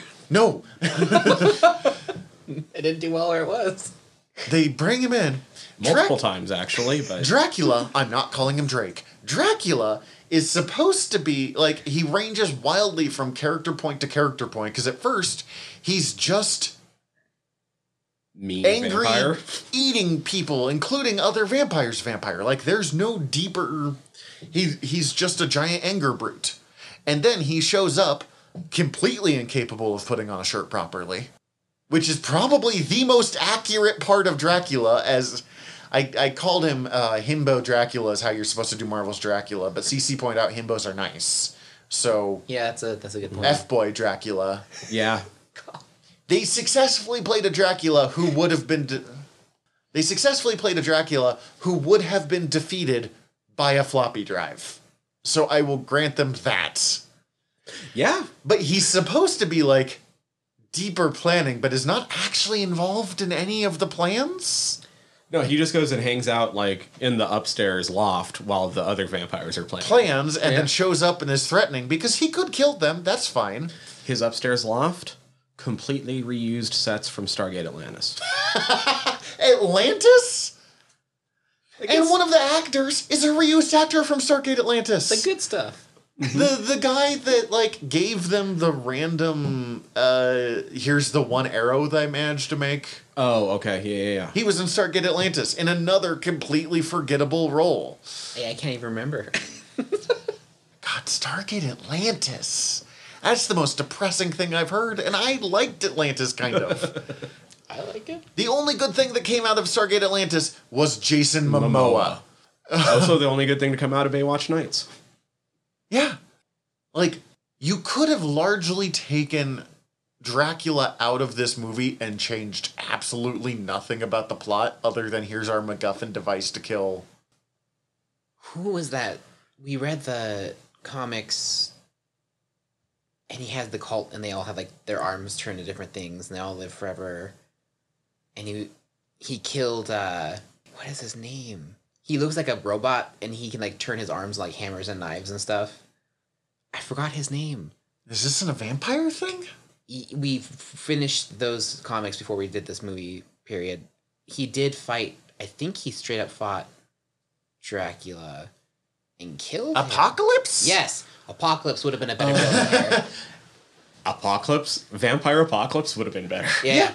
Then when we get to the final thing, and suddenly he's Drake is obsessed with honor. Out of nowhere, he talks like Worf lines from TNG. They had Worf's weapon. Kinda, yeah. Kinda. And then I've watched one clip of Worf from the new Star Trek Picard season, and it is better than any single thing that Dracula did in this entire movie. And then he shows up and he's like, "Are you ready for the endgame, Blade? Obviously, I super respect you, even though we've had no interaction that would make me respect you. And I'm going to fight you in not only the world's most pointless and practical armor, not remotely Sumerian." Props to Dominic Purcell. He did all of his own sword fighting. Yes. And it was bad. It was not sword fighting. I mean, yes, but props to him for doing Yeah, it. no, Good fair for him. enough. Credit to him legitimately, but it opened up and I was like, this looks like something out of Highlander. And then we watched it and the sword fighting in Highlander was better than this. I literally, the first few attacks happened. I looked over to Nikki and I was like, that's not sword fighting. Ancient Sumerians would have existed during the Bronze Age. So, one, they wouldn't have had that fake steel armor that he was wearing. Mm-hmm. Two, I mean, I guess the only open, like, realistic thing is the wildly open chest, because bronze armor was so heavy that you didn't tend to wear a chest piece. You would wear a conical hat, sometimes some kind of armored chest, but it tended to be more like wicker kind of stuff. You're more likely to use a wicker shield, and then, like, a conical helm and a bronze sword, or more likely a spear or axe, because the swords didn't exist until about 2000 BC, and they didn't become common weapons until the Iron Age, because you could make longer weapons more functional. So he should, if you wanted him to be Sumerian, because I guess they did for some bizarre reason, I'll even let him have a full armor set, even though the Sumerians wouldn't. One, you don't need a shirt that somehow shows more of your nipples than the shirt you were wearing before that had exactly one button. The one button was important. It almost looked It was holding back that Dominic Purcell sexiness. It almost looked Japanese for parts of it, except for the random, like, Renaissance or pre-Renaissance, like late medieval period. You needed more lace fluff. Side going on here, like, and I'm not someone who's like, well, that's a 14th century helmet, and you're supposed to be taking place in 10th century, because just shut up. But none of that armor matched. None of it made sense. It actively hampered him. I saw the arm piece, and I was like, it was wiggling while he was fighting because it wasn't attached or made properly. And then I was also like, so, like, you wear armor to protect yourself, right? And I guess if you're in a duel without a shield, that could maybe help, but, like... And then he takes it off and is more effective, and then he just turns into angry demon man. He not only took and that is suddenly actually effective. Yeah. Like, he took the arm piece off and his shirt off. It all came off. And Dominic Purcell wore a shirt for as long as he could. Yeah, and then it was just wrestling at that point. I'm not going to lie, I'm still blown away by the fact that Parker Posey's in this movie. Yeah. She's one of those that I know her, but I can't really... So I know I've seen her in more things than just this, but because of how often I rewatch them, I always think of her as being as one of the ensemble people from the Christopher Guest movies. And in fact, in Waiting for Guffman, she gives what, in my opinion, is one of the most heartbreaking line deliveries in all of cinema. In a scene where she's saying, if this play doesn't work out, they always have a spot for me at Dairy Queen. Oh. They might have after this movie. But also, I have a feeling that, well, I'm pretty sure I read this anyway, and it's not just a feeling, but with how much they're both known to improvise, that all of her and Ryan Reynolds back and forth was all improv. She came across as a good actress. Working everything she could in a really bad role. She was not.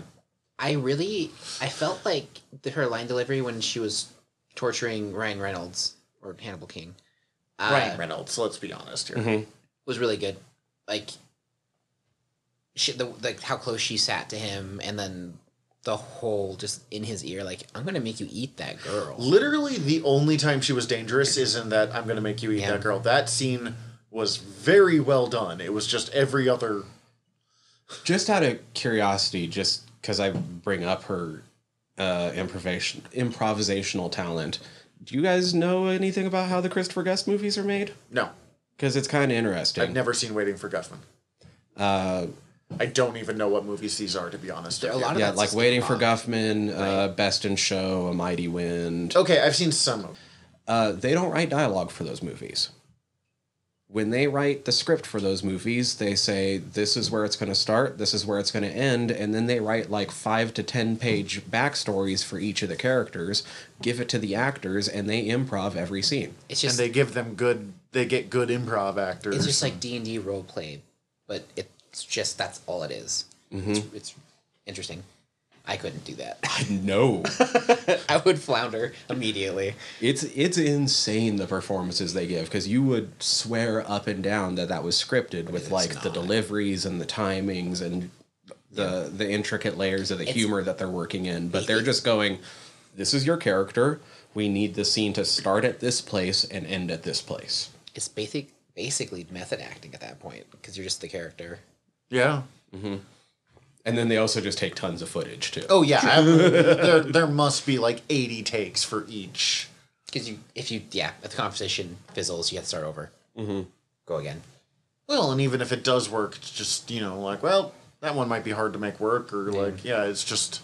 And so then John Michael Higgins, who was like the scientist familiar of the vampires. Okay. He's also in all of those. He did a good job coming across as a really skeezy. Wait, he was the psychiatrist doctor guy? Yeah, he was the guy that they were like interviewing in the very beginning. Yeah. He's also the rich, sometimes billionaire or sometimes villain billionaire from Legend of Korra, who always shouts, "Julie, do the thing!"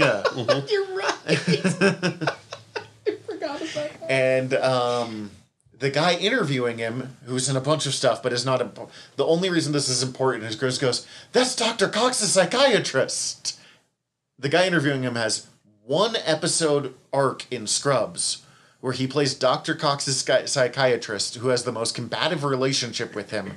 And I just remember him sitting down going, "You will not defeat me," to Dr. Cox. Brilliant. That's amazing.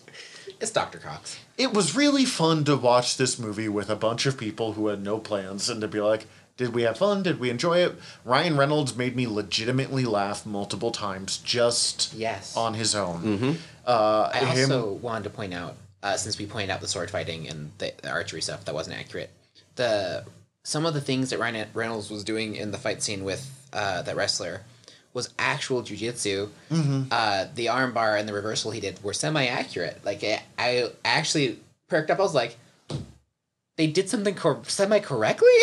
Well, here's where the semi-correctly comes in. They were doing it WWF style. Yeah, so, like, it was flared, but some of it was based on actual things I have done. Like, well, and watching... You said that's Triple H? Triple H, yep. Watching Triple H just do actual wrestling moves to him, I was like, well, if you're going to hire Triple H to do it... of course you're going to do that. And like he goes through that entire fight scene, does the fights the dogs, kind of runs from the dogs. Yeah. Those dogs aren't dead, by the way. Where's my dog? Have you checked the lobby? That would not have defeated the dogs because they're vampires. They would have gotten up from that. And then like falls through and lands back where he started. Cece cracked up at that. Like, it was legitimately well done. Bit. Yeah, that was really good. I enjoyed it. It was just everything else in this movie, including, like, weird pauses, and when he's explaining Drake and he's, like, talking directly to the camera, it just pulled me completely out of the scene. Not Ryan Reynolds' fault. That was a director who didn't know what he was doing on it, like, which is fine. There's a director going like, why isn't this the Downfall guy? Everyone has to direct their first movie. Yes. It just shouldn't be the third movie in a relatively respected action trilogy. That the studio is actively trying to keep going in some way. Yeah. Yes. I guess there was also the scene where they're roughing up the base level familiars, and they have that guy hanging off the side of the bridge or the building, and the phone rings, and Blade's like, "Oh, it's you!" and then grabs the phone out. That's kind of what I mean of, like, it's just fun to watch Wesley Snipes play Blade. And then Ryan Reynolds is like, you should try blinking more often. Sorry, I had a lot of sugar this morning. He hates me, doesn't he? Yeah. That's what the other Drake thing that bothered me. Why does he transform into Whistler when infiltrating? How does he know what Whistler looks like? He should. Why does he care who Whistler is?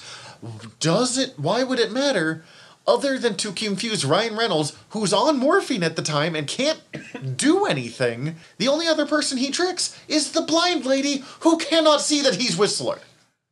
And he turns back into himself before he kills the blind lady, so it doesn't even matter. Natasha Lyonne, you got done dirty in this movie. Did they just have, like, we need Chris Christopherson to appear in a certain number of minutes in this movie? I guess so. I mean, if it would have been Chris and Wesley's way, they wouldn't have introduced any extra hangers on, and it would have been another them against vampires movie. Which is funny to me because I was thinking about this, that he was mad about how little Blade time, and I could see Wesley Snipes being like, Blade doesn't need help, and then being like, literally the point of the script of this movie is that you are wrong. Like, I think introducing the Night Stalkers was a good call. Killing off Whistler immediately was a bad one. I don't think he should have, and this is just my take, and He I shouldn't have come Whistler. back in the second one. I think he should have stayed dead. I don't think the way they brought him back in the second one, I didn't like, and I don't think it makes a lot of sense. No, it makes zero sense. But it why existed do because that? we wanted more Chris Christopherson, which I did. I'm glad he was there, but like story-wise, in all honesty, he shouldn't have come back. And then to bring him back just to blow him up in the first 5 minutes of the third movie. There's a lot of crossed wires. It's not working very well. Yeah, you could have had a cool Blade movie. You could have had a cool Night Stalkers movie. And instead they had a bad both. And there are ways you could have had them work. Including still just having Ryan Reynolds doing his whole Hannibal King thing. But, like, I don't know. And I don't know what I would have done. I wouldn't have killed Whistler. I would have... That whole scene is terrible. Like, Whistler's actively just killing officers. Yeah. Blade is not killing people, and Whistler does not care. There's a lot of kicking in this movie, I realize. But, like, Blade's, like, doing his kung fu thing, and Whistler's just pulling shotguns out of every, like, orifice of that building, just blasting cops away, blowing up his computers. Y'all do not know how many shotguns I have. At one point, he runs out of ammo in his current shotgun, loads 3 shells in, shoots it 4 times, and then grabs a new shotgun. I was like, what? He had one in the barrel. Happening? It makes no sense. And they killed so many cops. Okay, they went in saying, shoot to kill. They killed so many cops, and then they didn't shoot Blade on sight. And then the cop thing stopped being a thing until the very... It needed to be again?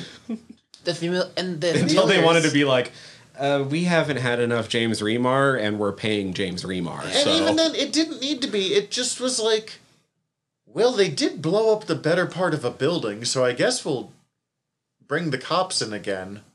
Oh, that was the other thing that confused me. They straight up, like, attack various human guards when they're breaking into bad psychiatrists' He smashed place. that other doctor's head against the door. A couple of times, they straight up pulled a gun on the guy that was going to call 911, pulls out another gun just to be fun with it, Right, Reynolds. and then leaves, and I guess that guy's like, I guess I'm not going to call 911. He pointed a gun at me and then left. I mean, they're still in the building. Would you call the cops? I would leave and then call 911, yes. I mean, I would too, but... I would hit the panic button that I'm certain is there. It has to be while there. booking it after Ryan Reynolds leaves. Do you think Dr. Karen Jansen from the first movie wakes up and reads some of the headlines after all of this and being like, turns out I dodged a bullet leaving that guy behind? I think so. What was the line? Also, Hannibal King was cured by her thing. They didn't even really mention that. Thank you for bringing that up. This movie gets really, really, really screwed up when it establishes there is absolutely a cure for vampirism, instead of kind of the weird half cure from the second movie. Mm-hmm. Yeah. If you can cure them, why are you going to vampire genocide? Because it's easier. Blade. With biological weapons. Yeah, no, none of this movie. This movie makes about as much sense as Wonder Woman 1984. Mm-hmm. Which is the most plot terrible movie we have ever discussed on this podcast up till this thing. Another movie I had fun watching, and then we talked about it, and I just started ranting for an hour and a half. The only other part of the movie that I got a giggle out of was when the psychiatrist is sitting with Blade in the police station and he's interrogating him. He's like, how's your relationship with your mother? And then I had like panic flashbacks to the first movie where I think my exact words after that was extremely sexual. I always find underpinnings for disorders like these are sexual in nature. Like, shut up. Yeah, like, I was like, okay, so clearly you're supposed to be Freudian. evil. It's so easily set up to be evil, but you're still the worst psychiatrist of all time. You're worse than Diana Troy on Next Generation. She's At not least even a she therapist. pretends. Oh my god. Some of the stuff she would say actively hurt me. I'm like, you cannot say that to a client. The important thing about Diana Troy was that she normalized the idea of therapy more than Yes. almost anything ever has. She's still in one of my media. favorite characters. Oh, in the she's entire amazing. show. The Adventures of Diana Troy, Space Therapist, is always great, even when she's dating the worst people in Next Gen history. Also has killed more people than some therapists I know. When she was on that... She should have killed more people than any therapist you've ever met. If you know therapists that have killed people, they should probably not be therapists. I mean, I've watched the Hannibal TV shows. So good. Yeah. There's First time I saw Hannibal is also the first time I took the dab rigs, so that might explain why I hate both of them. Oh, no. That first episode is already an acid trip. Yeah, Brian Fuller's style on that show throughout it, the entire thing is I couldn't watch wild. that high at all.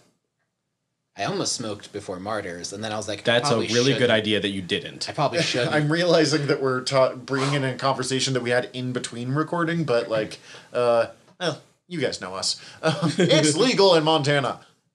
Okay, do we have anything else on Blade Trinity other than... Because I don't need to yell more about Drake, but I probably could if we needed to fit in time.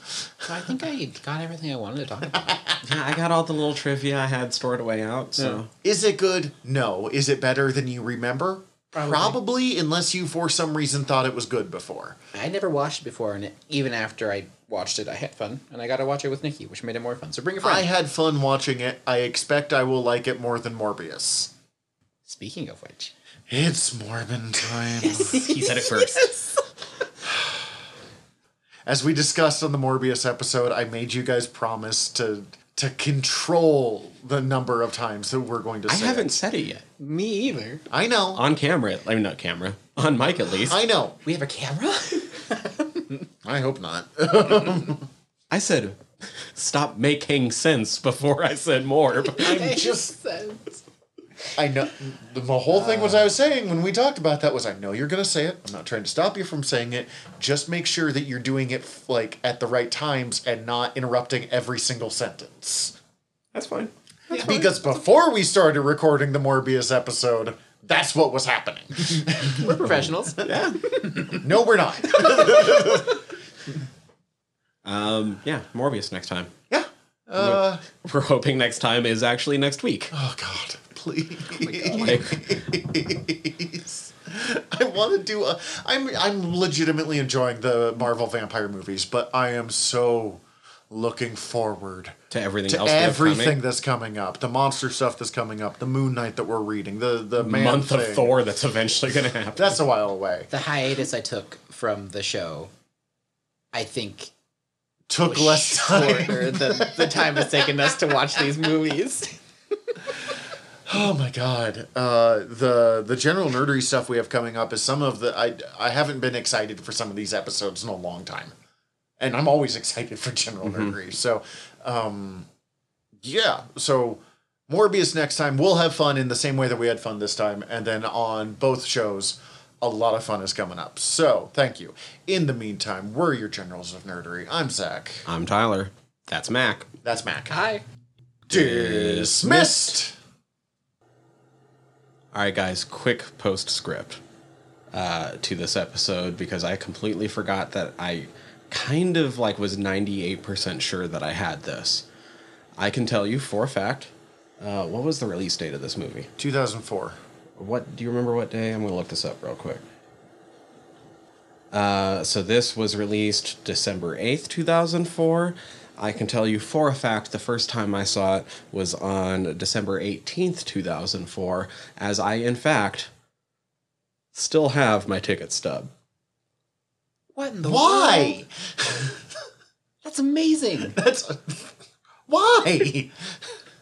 I actually still have about probably somewhere in the neighborhood of 30 to 40 ticket stubs of movies that I saw in that time period. That was That's just so a thing cool. you were That was just a thing that I storing. did at the time. That's fair. I used to keep a pretty extensive scrapbook, photos Heck yeah. and ticket stubs and...